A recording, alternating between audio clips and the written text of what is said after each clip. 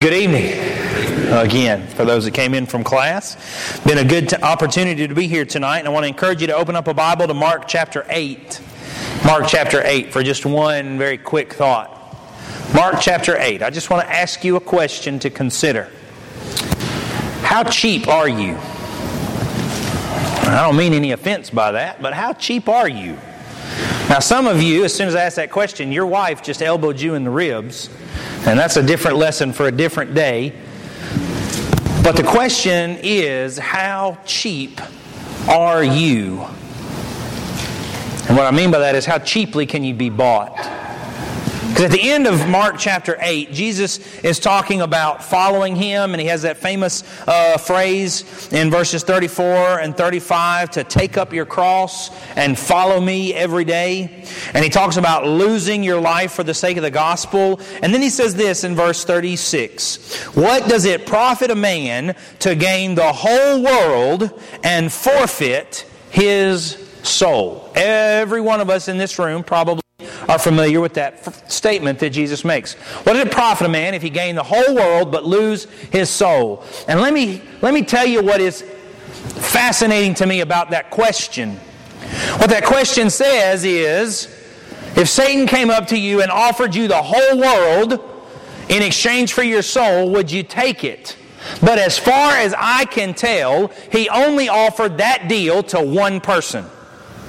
Satan only ever came to one person and said, "I will give you all the kingdoms of the earth if you'll bow down and worship me." And that was Jesus. The only person the devil ever thought was worth the whole world was Jesus. Everybody else, he comes in like any other savvy business person and tries to lowball as much as he possibly can. What is the lowest possible thing that I can give up in order to get what I want? You see, none of us in this room would stand up and say, "I'll take the world in exchange for my soul." I don't know if any of us would say that, but none of us have been given that chance. Because Satan says, "You're not worth the whole world. I can get you with a new truck. I can get you with an extramarital affair. I can get you with pornography on the internet. I can get you by not giving back that $100 that you borrowed from a friend and said you were going to give back to him, and you intentionally kept it for yourself. I can get you by offering you that job promotion if you'll just cheat in this one deal just a little bit and give up your integrity." See, the devil comes along like somebody in an auction, and you're sitting up there on the auction block, and your soul is on the line, and he says, "Let's see what little thing I can toss out there and see if he'll bite it. I'm not going to give up more than I absolutely have to, so what's the lowest bid that I can make that he'll bite?" And so many of us sell our soul for nothing. And Satan just sits back and grins. "I can't believe I got that for a steal. I got your soul for a steal." And what's so fascinating to me is that God does the exact opposite of that. God comes along, and if we're thinking about the auction, and here we are sitting on the auction block, and Satan is there going, "I'll give you 5 cents. All right, 6 and a half. God comes in and blows the doors off the bidding process. And He says, "God so loved the world that He gave His Son, His only begotten Son, as the price." Peter talks about the precious blood of Jesus by which we were bought, far more costly than rubies or precious gems. It is a priceless cost.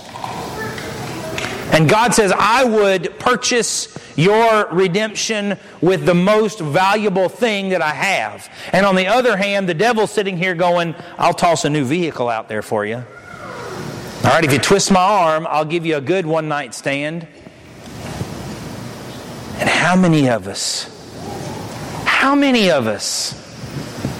chase after the little pittance that the devil tosses in the dirt and turn our back on the most valuable thing of all?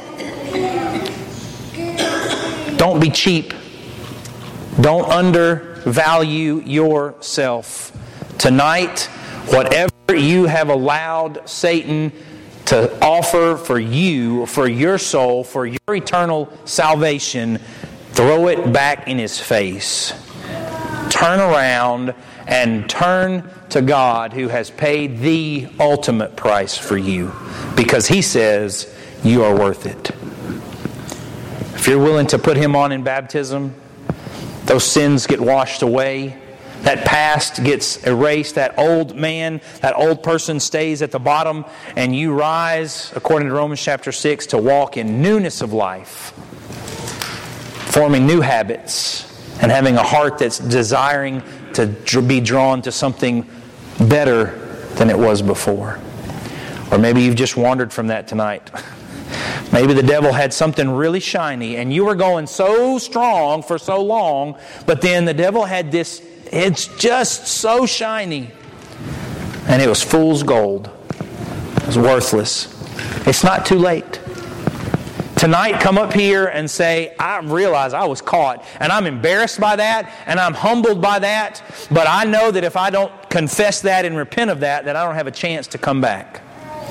And we'll help you do that tonight as well. But whatever your need is, now's a great opportunity to take advantage of the invitation for you to come.